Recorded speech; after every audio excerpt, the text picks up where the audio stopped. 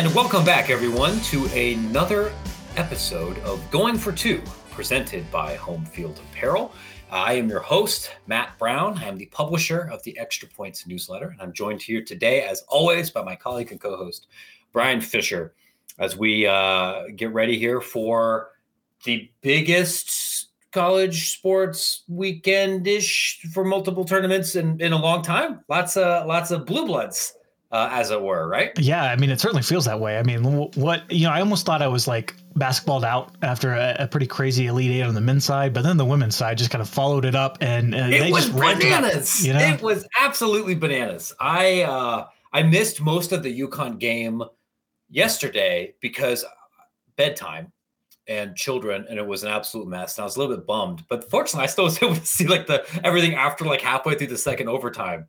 And then kind of catching up, like what just big shot after big shot. Like that definitely would have been the antidote to being basketballed out. And then of course, I mean, I don't know how you can't be excited about Louisville, like especially in the post-game interviews.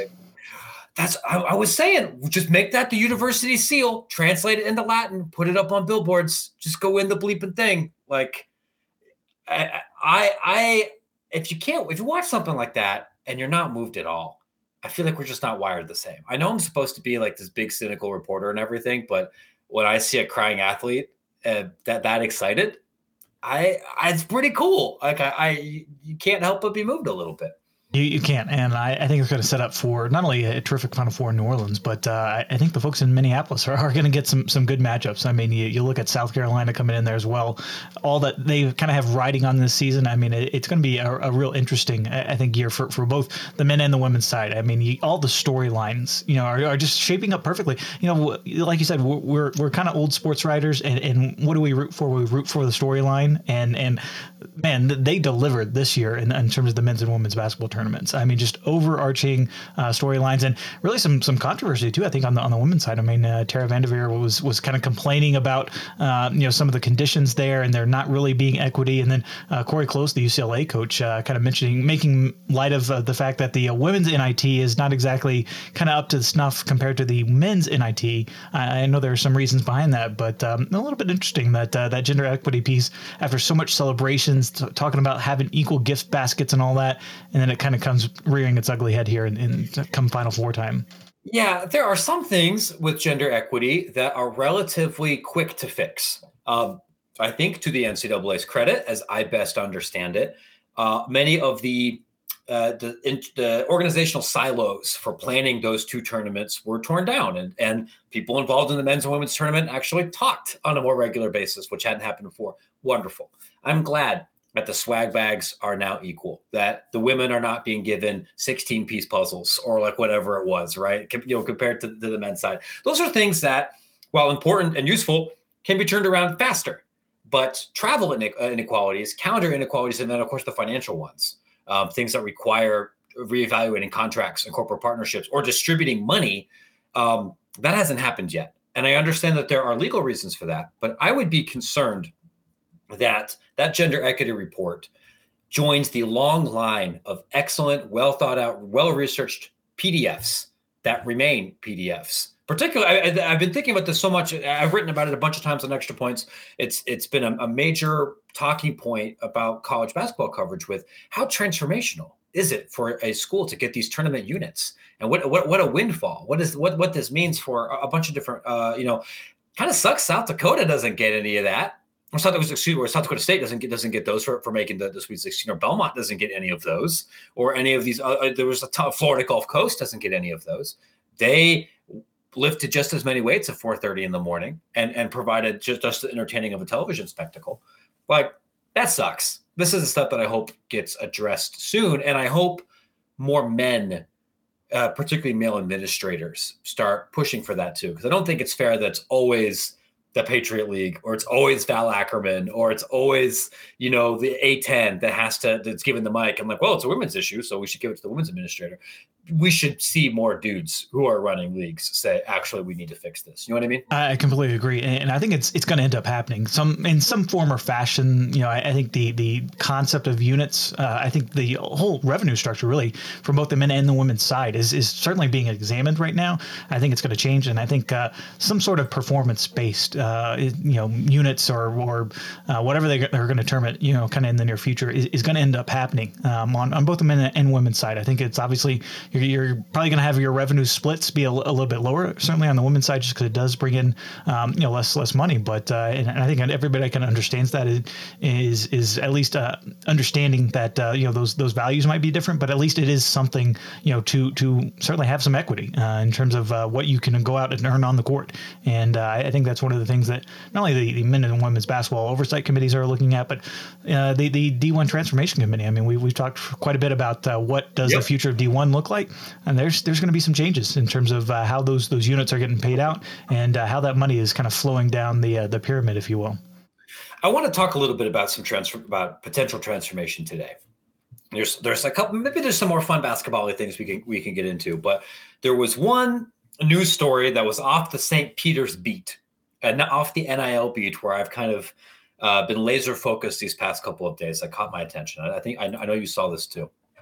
This was coming from Congress, and most of what we've seen from congressional lawmakers proposing bills or wanting to be involved in college athletics regulation, most of that over the last year has come from a handful of congressional Democrats who have been most emotionally invested in and policy invested in holistic change in college sports. Before that, a handful of Senate Republicans that proposed some really narrow NIL related bills, but not a whole lot has been bipartisan in terms of actual proposed legislation. The interest in beating up the NCAA or in changing college athletics or even supporting NIL, that really is pretty bipartisan, but not a ton. There's some exceptions, not a ton in terms of proposed legislation. But that changed on Tuesday when a new proposed bill from Cory Booker, a Democrat from New Jersey, former college football player, somebody who has been extremely active in college athletics reform legislation, and Marsha Blackburn, a Republican from Tennessee, someone who hasn't, with one pointed exception, Senator Blackburn hates the NCAA. And I do not doubt that dislike is born out of actual lived experience and not political expediency. But if you wanted to win some points in Tennessee, well, Tennessee is being investigated by the NCAA, and now so is Memphis. So that's one thing that most people in the state can agree upon. The NCAA sucks. This proposed bill, is not one that's focused on NIL. It's not focused on athlete labor. It's not focused on collective bargaining rights or health insurance or a lot of the other factors that have been touching with political involvement in college athletics. This is squarely centered on the NCAA's enforcement mechanisms. The bill, they're calling this the NCAA Accountability Act of 2021, which is interesting because it's not 2021, as I think I literally did a double took up. What year is it? No, the bill centers on a couple of different key points. Like this bill would require NCAA inquiries to be completed within 8 months of a school receiving notice, instead of taking roughly one geological age to complete. Says that the new statute of limitations would become 2 years rather than 4 years. That the NCAA can't use confidential sources, and that a school can appeal punishments by using a new 3-arbiter panel. This comes from Ross Dellinger's report from Sports Illustrated. So I have a couple of thoughts on this, but because I've been monologuing here for a minute, Brian, what did you think when you saw this bill? What this is different from some of the other ones we've been seeing here. What are your thoughts? Well, right away, knowing that Marsha Blackburn was one of the co-sponsors, like you said, kind of earning some brownie points back home, certainly with Tennessee and Memphis under investigation. I'm sure that was not the complete reasoning why she's the lead co-sponsor in this one, but I'm sure that is at least in the back of her mind. That was the first thing that kind of came to mind. But this is another case, right, where the lax NCAA leadership coming out of Indianapolis under Mark Emmert, this is coming back to bite them, right? You're having Congress, maybe it doesn't end up, passing in this form. Maybe it doesn't end up by even making it to the floors of the Senate. But like these kind of bills, these kind of investigations, these kind of, really ability for Congress to kind of grandstand and trample over the NCAA is not only born out of frustration, but it's born out of inaction from the NCAA looking inside themselves and saying, you know what, we've got to change. We've got to be proactive about some of these changes. And, look, they're starting to do that, certainly, but they have been poked and prodded and, to get to this point. And it's things like this, and congressional involvement, as much as they have welcomed it in the NIL space, you really don't want Congress kind of looking over your business all the time. And this is another set of restriction that I think a lot of folks in the NCAA, not only in the national office, but I think, kind of spreading out through the schools, not too thrilled about kind of seeing. I think they understand that some of the frustrations are out there, but anytime you actually get legislators involved in this, I think we've seen some issues certainly popping up around NIL in terms of maybe restrictions being a little bit too much for schools liking and vice versa. And I think this is another case where, it's like you be careful what you wish for. When you're asking for that congressional involvement, it might be on just NIL, but it's going to come in other forms. And this is a perfect example that it's coming in enforcement. That all that's definitely true. But particularly I can really understand the frustration with the enforcement mechanism, because I think your conversation's been similar. I have talked, this is one of the very few things in college athletics where it is unanimous that the enforcement process right now sucks. Students hate it. ADs at big schools hate it. ADs at small schools hate it. Reporters hate it. Coaches hate it. And to Congress's credit here, I can understand why you would now think there's no way the NCAA is going to be able to figure this out, because like the big, bold innovation in policing themselves, the the IRAP or the new independent accountability resolution process, it's kind of been a dud. Nobody seems to really like that either. It hasn't been fast. And there's been complaints about that too. So I understand that. That being said, I have some concerns about this. And before I dig into it, I think it is important for me to come clean with my audience when we're talking about specific bills, because I try not to be explicitly partisan a lot on this podcast or on my newsletter. I don't think that that's why you subscribe to Extra Points related things. And over the years, I have grown tired of media people. Like I don't think me preaching about Social Security is going to be effective in any way, right? But we're talking about this. You deserve to know if this matters for anybody. Like, I'm a Democrat. That's not exactly a state secret. Before I started writing about being a reporter, I briefly worked in congressional campaigns. Like, my old boss was Joe Donnelly, who's a Democrat. Now he's the ambassador to the Vatican. Joe Donnelly was not a Bernie Sanders type Democrat, right? Like, and that would be, I think, how I would describe myself too. I'm not in the DSA. There's no Jacobin anywhere here. And quite frankly, like, if I was that kind of person, being a Latter-day Saint and somebody who talks to football coaches and administrators all day, I would have absolutely no friends like that, because the intersection of those worlds, not great, right? So I understand that part of where I'm coming from comes through that lens. Like, that is where I typically align myself. I watched a lot of these hearings, man, about NIL bills for the feds, for state houses, talked to a lot of politicians. And one thing that was very clear to me from watching a lot of those hearings, with a few exceptions, I don't think most lawmakers for the U.S. House, the Senate, or most state houses know anything about college sports. And by that, I mean, on the federal level, I mean, like, literally most of them are not even college sports fans. But even at the granular level, I don't think most of these people really understand how this industry works, how recruiting works, where the money actually goes. And certainly most of these state level NIL bills were not created out of a genuine, like, political need, so much as I have to make sure that I'm helping State U or, these 3 or 4 other people do that. So that raises alarm bells for me whenever I see any kind of federal involvement. And I know, like, the libertarians are listening to this going like, buddy, wait till you hear about literally everything else. I'm like, different podcast. I know this is the world that I know. This is what I'm seeing. That makes me a little concerned with, if I know more about a subject than the regulators do, and I'm not an especially smart person, that gives me some pause. The other thing that gives me some pause is I don't know if I've read or heard a great legal argument for why Congress should have potential authority to decide who's on the NCAA Board of Governors, or to be able to specify how they handle some of their adjudication process. I do understand why the federal government could say, because of through the Sherman Antitrust Act, we have the ability to regulate athlete compensation. Because of the National Labor Relations Act, we have the ability to potentially regulate how athletes are defined or classified. But for some of this other stuff here, I mean, I guess that's the Commerce Clause, but it doesn't seem to me like that should necessarily be the wheelhouse of the federal government. And when I had that concern, it isn't because I think that the NCAA regulations are good. I think they suck.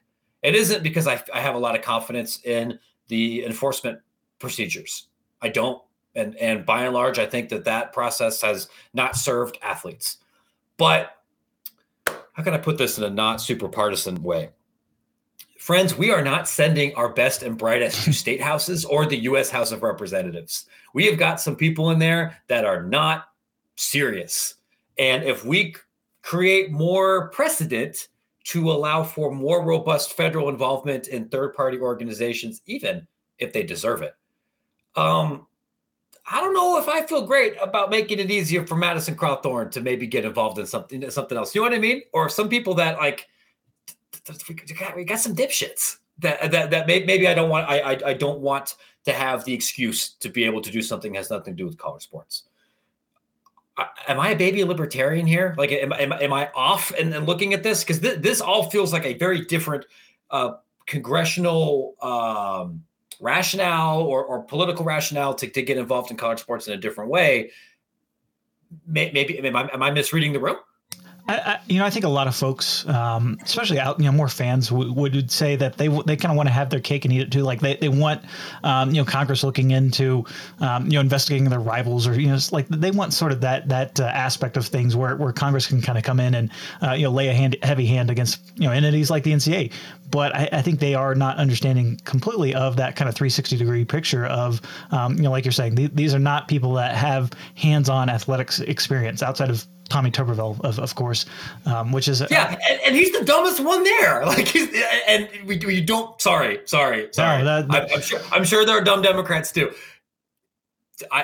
Tommy Tuberville, the one who has the most hands-on experience, it's not an accident. It's not the guy leading this legislation. Yes. Sorry, Brian. Yes. Continue. No, but there's just not a whole lot of subject matter experience. And that's true with a lot of subjects that Congress is tackling. Yeah. That's why they have hearings. That's why they bring in experts to talk with them. That's why they have people on staffs that help craft these legislations. I mean, there's a reason why there's a lot of lobbyists there along K Street, that are designed to kind of make sure that points are heard from various industries. But look, the thing about this as well is, sports in America, especially on the college system, it's just so unique. You go to other countries around the world, there is, hands-on involvement and there is governmental, hands-on with sporting matters. You have sports ministries at a lot of places.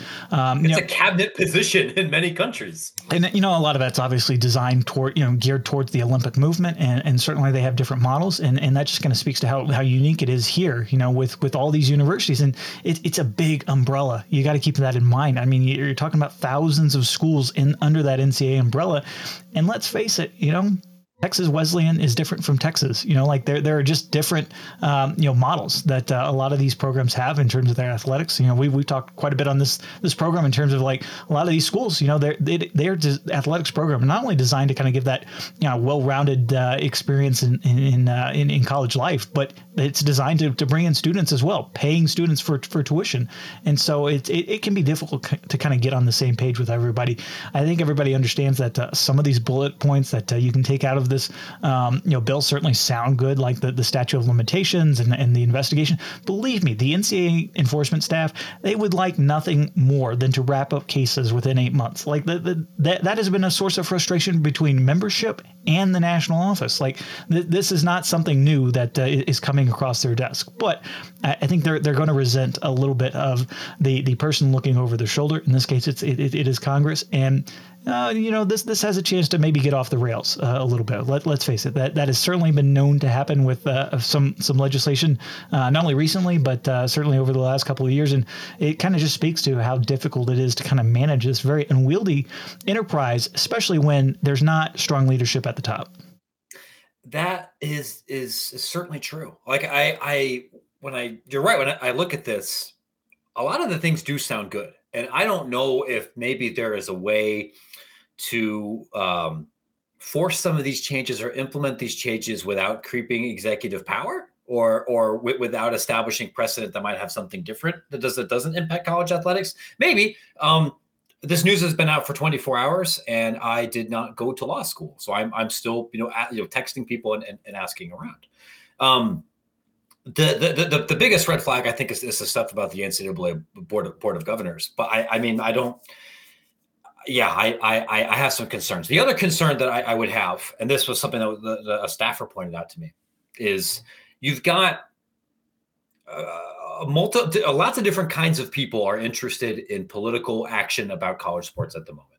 And the NCAA actually wants some of this because they want NIL national clarity. They want a safe harbor for antitrust lawsuits. They want to be able to establish clear up some regulatory uncertainty in transfers and name, image, and likeness and athlete compensation. And ultimately, they need Congress to provide that. What I have heard is if this particular bill passes, and quite frankly, if Booker and Blackburn are both in favor of it, I think you can get 60 votes. Maybe not 100, but that makes it seem like that's more possible than other things. But the concern that I've heard is if you do that, then Congress's ability to revisit college sports for NIL or healthcare or collective bargaining or some of these other issues will be diminished, especially because Democrats are likely to lose control of at least the Senate and potentially the House as well. And then the appetite for engaging in some of these other issues is going to diminish significantly. So there, beyond, hey, I don't know if this is Congress's purview concerns, there may also be, I don't know if taking this deal, which will help a small number of students, will diminish Congress's ability to potentially help lots more students in college sports. I don't know enough to say if I agree with that definitively right now because it's early, but that is something else to think about if you're looking at this from maybe a more progressive or a more expansionist line of thinking. I mean, there's going to be another hearing today from some of the Northeastern Democratic folks, and I imagine we'll hear some more about this over the Final Four weekend. Something else to monitor. But to your earlier point, though, none of this would have happened if y'all had fixed your shit a decade ago. If people in Indianapolis knew how to establish and actually execute an enforcement mechanism that happened quickly and impacted more of the specific actors and not people that came to campus 6 years later, Marshall Blackburn wouldn't be up in front of the Capitol steps railing about you. Maybe somebody else might, but you have made this bet. That's a fair thing to say, right? Yeah, and I think it's going to be interesting too. This is Final Four week, and I'm just going to be interested to see. Mark Emmert usually gives a kind of a state of the NCAA there, and it's going to be in New Orleans, and he's going to be asked about this. What is his response? Going to be to not only this law, but really all the threats, the external threats the NCAA is facing right now. That to me is going to be really his biggest challenge as we kind of move through this transformation process. And I mentioned the Board of Governors earlier. I mean, there are people within NCAA membership that do not like the composition of the Board of Governors as currently constructed. They want more student athletes on there. They want more representation across the conferences. Not every conference is on there. There are certainly several that aren't. Several conferences are especially nowadays where transformation is so vital for a lot of these leagues and a lot of these schools that maybe are kind of right on that edge of the line that we'll call it the cut line, if you will. Like they want that representation on these boards. Not just the Board of Governors, but the NCAA board as well. You have these certainly new external directors that are also been added in the last couple of years, and it's always difficult to see how much is Grant Hill really kind of doing as part of the NCAA Board of Governors. How much is Ken Chenault really involved in these NCAA matters? We really don't have an answer to that either. We haven't had much FaceTime or much interaction between them because they always kind of demur to more folks from the national office. But to me, it's going to be fascinating to follow because this topic is not going away. And not only is Mark Emmert going to get asked about it this weekend, but he's going to get continued to ask about it until ultimately either legislation passes or we kind of have reach a point to where it's time to blow it all up. Listen, it's about time someone called Grant Hill to account for his crimes. I'm not entirely kidding about that. I would love for someone to put a microphone in front of his face and ask about his work on the NCAA board. Grant, if you want to talk about it, my email is matt@extrapointsmb.com. Love to have you on the show, or anybody else for that matter. I will be in New Orleans over the weekend. I will do my best to track down Mr. Emmert. I'm going to be trying to track down a bunch of other people, but not just about transformation stuff, about legal stuff, but also to, as a source gathering, network gathering thing to help make this podcast and Extra Points better over the next several weeks. You're right. Part of the tension with Transformation Committee and with what's happening in Washington, D.C. and other places is a lack of complete representation, particularly among smaller conferences. I'll tell you what has much better and broader representation across the full spectrum of college athletics. That's right. Our title sponsors at Home Field Apparel. We did a whole podcast with them last week, actually, to kind of really get into the weeds about what actually happens when how sponsorship works, how licensure works, how you're able to turn around something like St. Peter's in a couple of days and now create one of the most beloved shirts across the college sports internet. A shirt that I think you're wearing right now, Brian, if I'm not mistaken.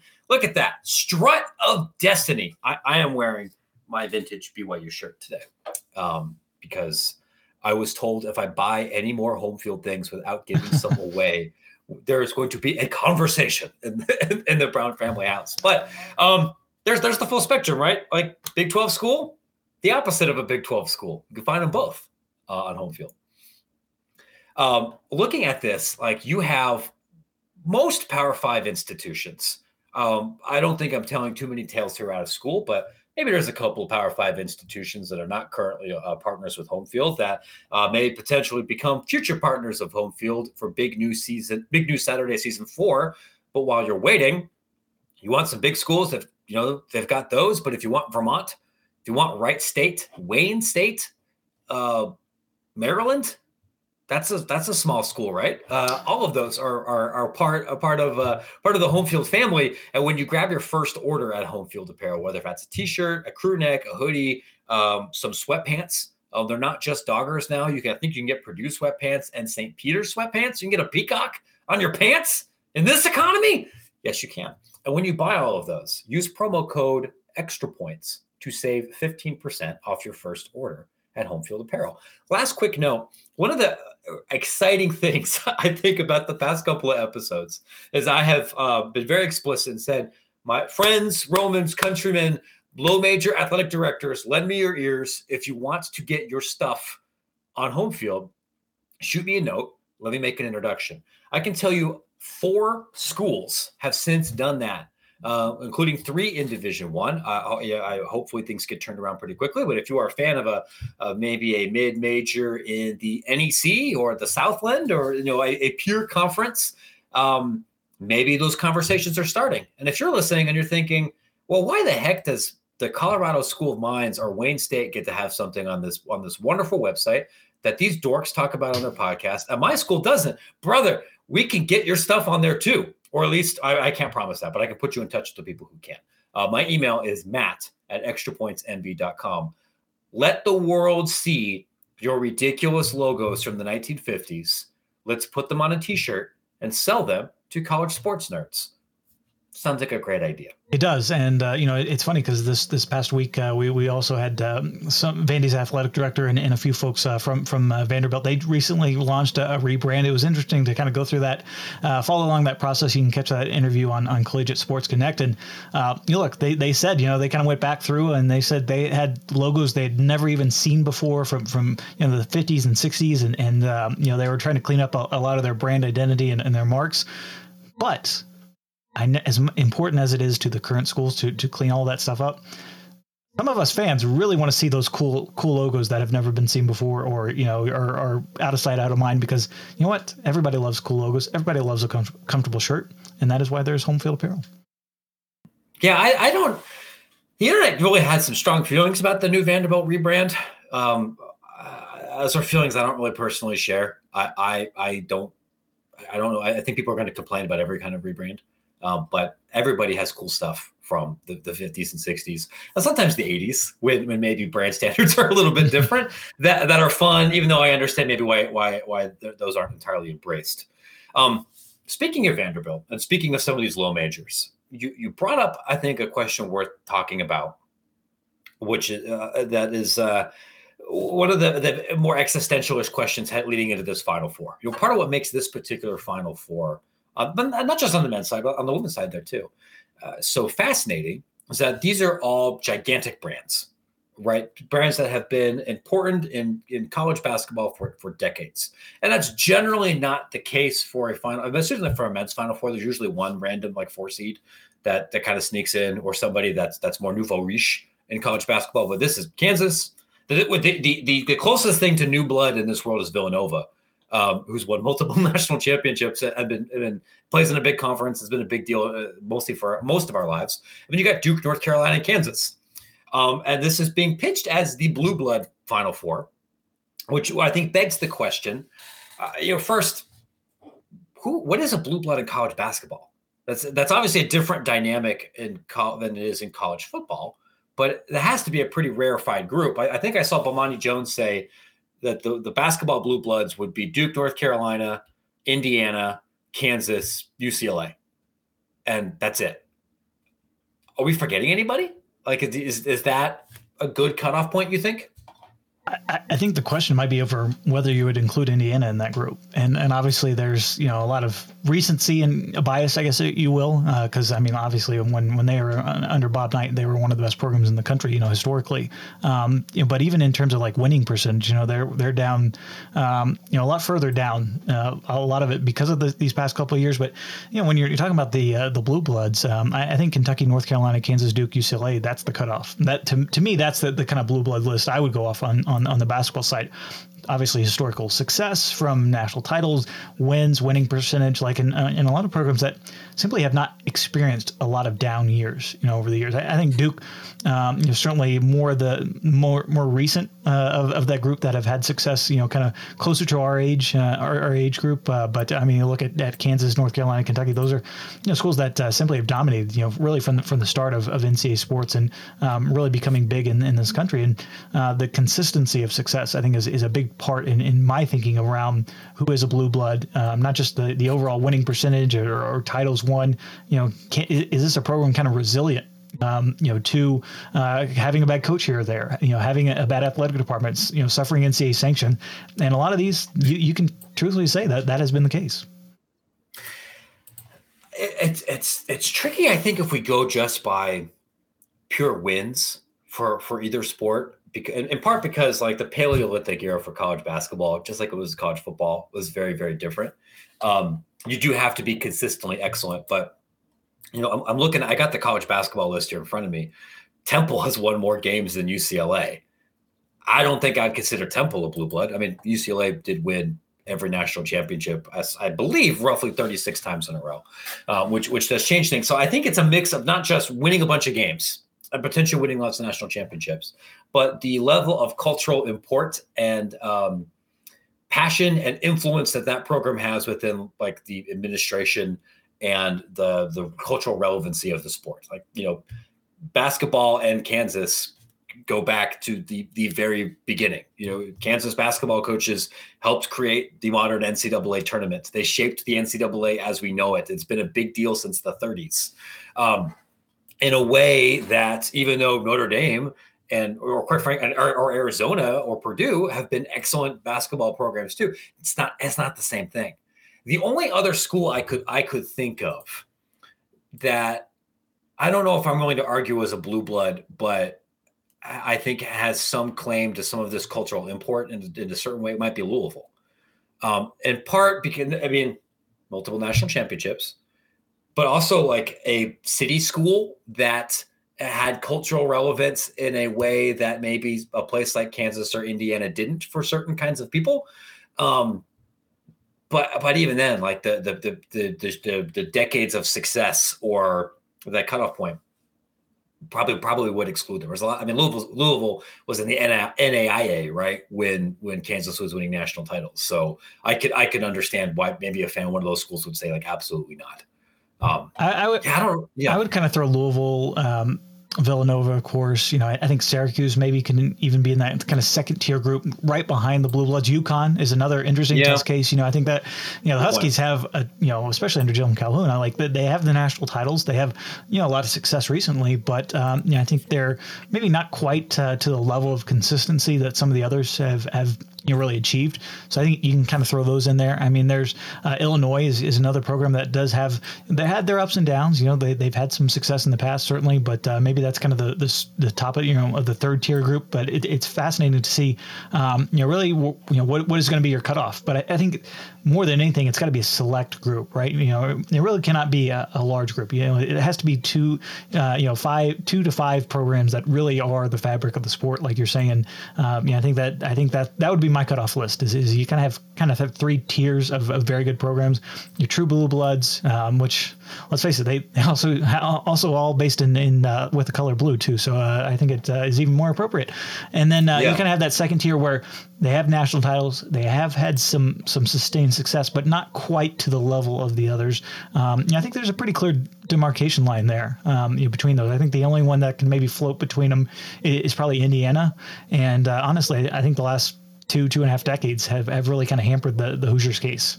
Sorry to Connor and all our home field folks out there, but I kind of feel like Indiana's pulled a little bit back from the pack. Yeah. Can you lose this spot? I mean, even though like Indiana hasn't been like, well, okay. So you mentioned losing the spot. I think if you did this conversation in football, and we can get into that as well. But that was the segue. It's like you read the show notes. It's like Nebraska. Like if this were 10 years ago, you would probably include Nebraska in there. And now I'm definitely not including Nebraska as a quote unquote true blue blood. I think that is a select group, and as good as the Cornhuskers have been, recent success and lack thereof, I think has kind of pulled them out of that group a little bit and brought them further from the pack of the programs that have really distinguished themselves. I think Indiana is kind of in a similar manner. They're kind of on the way down. You have others like UConn and Villanova on the way up. Maybe they can join them with another national title, and kind of rethink their case. But I think this is kind of fluid a little bit, even though there is kind of that line where you kind of know it where you see it. That to me is kind of the case when it comes to blue bloods, whether it's basketball or any other sport.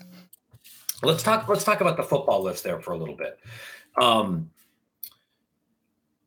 I think why don't we start with maybe the obvious ones, and then maybe you can kind of let me know where you think the proverbial cutoff line is. Football is different because there's a large group of schools that have been as successful, enjoyed a lot of success in our lifetimes, that I think would have absolutely no claim to being a blue blood at all because their history started soon. Like, I'm sorry, there's nobody in the state of Florida that's a blue blood. Your football in that state did not exist prior to like 1972, except at Florida A&M.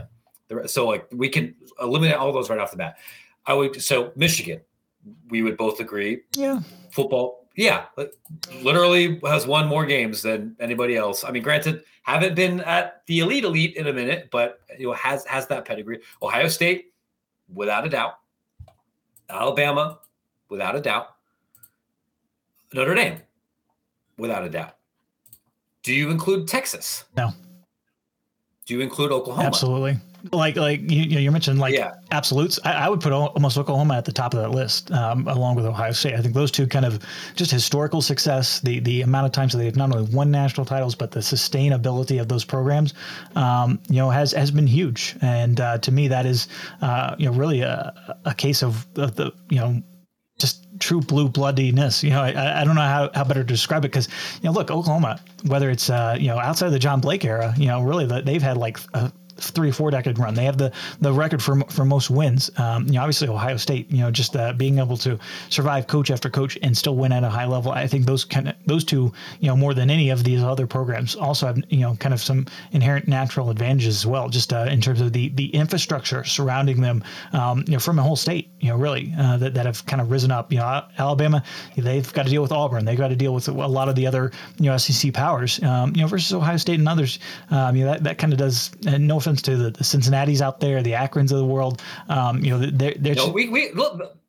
I have offense for the Akrons of the. Please don't. Yeah, we can crap on them. They're clearly not a peer to Ohio State. But I think like I would mention USC in there as well. Just the national titles, the Heisman trophies, the amount of NFL draft picks. Like they're certainly the flagship brand. Probably west of the Mississippi outside of Oklahoma. And so, yeah, that would be kind of my list would be Alabama, Notre Dame, Ohio State, Oklahoma, USC, and Michigan. I think that there's the cutoff right there. And you could argue, for some up and coming powers to join that list. I think if you're kind of looking more near term, you'd maybe include LSU in that list, but they have not had the success, before. Oh, I wouldn't include LSU at all. Well, I wouldn't if we're just talking general kind of college football blue bloods. I wouldn't put LSU on that list. But if you're like only saying the last 20 to 30 years, I think LSU might have a case. But they're kind of one of the nouveau riche, new bloods, if you will, along with Florida State, Miami, Florida, that have had success, really more the last 2 or 3 decades that have made their case recently for their inclusion. Because you go back through their history, LSU just had a lot of down years. Florida had a lot of down years. They were nothing until really Steve Spurrier arrived. But maybe you can go back a little bit further than that. The same with Florida State. I mean, you look at that program before Bobby Bowden. I mean, they were really an afterthought. Nationally, not just nationally, but regionally as well. So I think the history and sustained success really at the highest of levels, really has kind of that clear cut line in football as well. I'm trying to think. Like, I have some sympathy if a fan wanted to argue for a slightly more expanded football list to include Nebraska. I mean, that second tier would be like Nebraska, Penn State, Texas, and maybe Tennessee or Georgia. And then from there, I think there's a very significant gap. Like we kind of forget about it because Tennessee's been mostly butt for the last 12 years plus. They've been bad for almost the entire, really internet era. But prior to the expanded SEC, and certainly in the Paleolithic era of college football, Tennessee was amazing, and that fan base exists. But it's easy to forget for a lot of the teams that are very good now: Florida, Texas A&M, Clemson, Auburn, and especially anybody out west not named USC. They went decades without anybody caring, or with you that really being a thing at all. Class mobility in college football is a funny thing because the American myth, right, is this idea that, listen, if you work hard and you win a few more games each year, you can kind of drag yourself up into another station. And that may be true in some elements of American society. But college football really is an aristocracy. Like, where you are, the most important factor is what kind of friends you made back in 1915. And it takes a long time to piss away inherited wealth and status, even if everything's changed around you. And the floor can drop out pretty quick. And you can be a successful program for decades and then turn into Syracuse and kind of be washed away from the national consciousness. And the few schools that I think have really permanently elevated themselves, the Floridas, Oregon, maybe Oklahoma State, a couple other ones, has required an enormous amount of money from someone else to just drop bags and then make successful decisions year after year after year. Which that's not really mobility. That's making friends with the right energy tycoon or billionaire to finance some of this stuff. Even TCU to some extent. Well, I mean, you mentioned Texas earlier. I mean, look, I would not include them in the blue bloods. Yes, maybe if you're talking about the short list of best jobs, yeah, sure, Texas is probably going to be on there. They have the infrastructure there. They have a tremendous amount of money, as we know, is because they end up topping the revenue list seemingly pretty much every year. And look, the fact of the matter is, though, they've struggled at times. For every Mac Brown run of 10 double-digit win seasons, they only won one national title under him, and before that, you have to go back to 1970 before they win. So, as much Texas fans, like to puff their chest out as being kind of that flagship program, they also have kind of underperformed, relative to what they could be, what they are, historically. I think they're kind of in that group with the Nebraskas and LSUs of the world. You've certainly seen Clemson and Georgia come up, not only just recently, but I mean, look, they had success back in the 80s. They went away a little bit, but there's still just some unique tiers, I think, in college football that because it is such a regional sport compared to kind of the more national scene on the basketball with the tournament, bringing folks together from all around the country. I think it's just football is different. Plus, you go back, you had multiple split national titles. You had the pole era was messy. You go back even to the 40s. I mean, you can make a case to where Army is right there with a Clemson, with a Georgia, with a Penn State. Navy. You go back, they've had Heisman Trophy winners. They've had success in terms of the top of the polls. So it's a different. Brian's right. Navy and Penn State are the same. If you want to talk to Brian about it, his Twitter handle is no. I mean, like Pitt, like we make our jokes about Pat Narduzzi's Pitt and getting contract extensions until 2030, but like, certainly, like our parents' era, like Pitt football was a huge deal. Like they were not only churning out pros, but you're talking about like, high end Heisman Trophy winner pros. You obviously had some national titles mixed in there. That was a destination program, certainly. And, I think Michigan State, you forget the history of Michigan State, certainly overshadowed within their own state boundaries by Big Brother there in the Wolverines, but like that they had a pivotal role to play in the history of college football. And, I think they're kind of in that mix where they're the second or third tier. And it's kind of hurt them a little bit in terms of how they go up and yo-yo at times in modern history. But they've had a great run of success over multiple coaches the last couple of years, certainly with going from Nick Saban to Mark D'Antonio, making the playoff under him, certainly Mel Tucker bringing that program back and getting that. Like there's a lot of history there in East Lansing. And, there's another program that not only the past, kind of contributing to their status, but also the current nature of where they kind of stand in the pecking order. If you have strong opinions about what constitutes a blue blood and where we screwed up, my email is matt@extrapointsmb.com. My Twitter handle is @MattBrownEP. I am happy to listen to your feedback. I am also happy to talk and be persuaded that my political take here was incorrect. Because I might be wrong, right?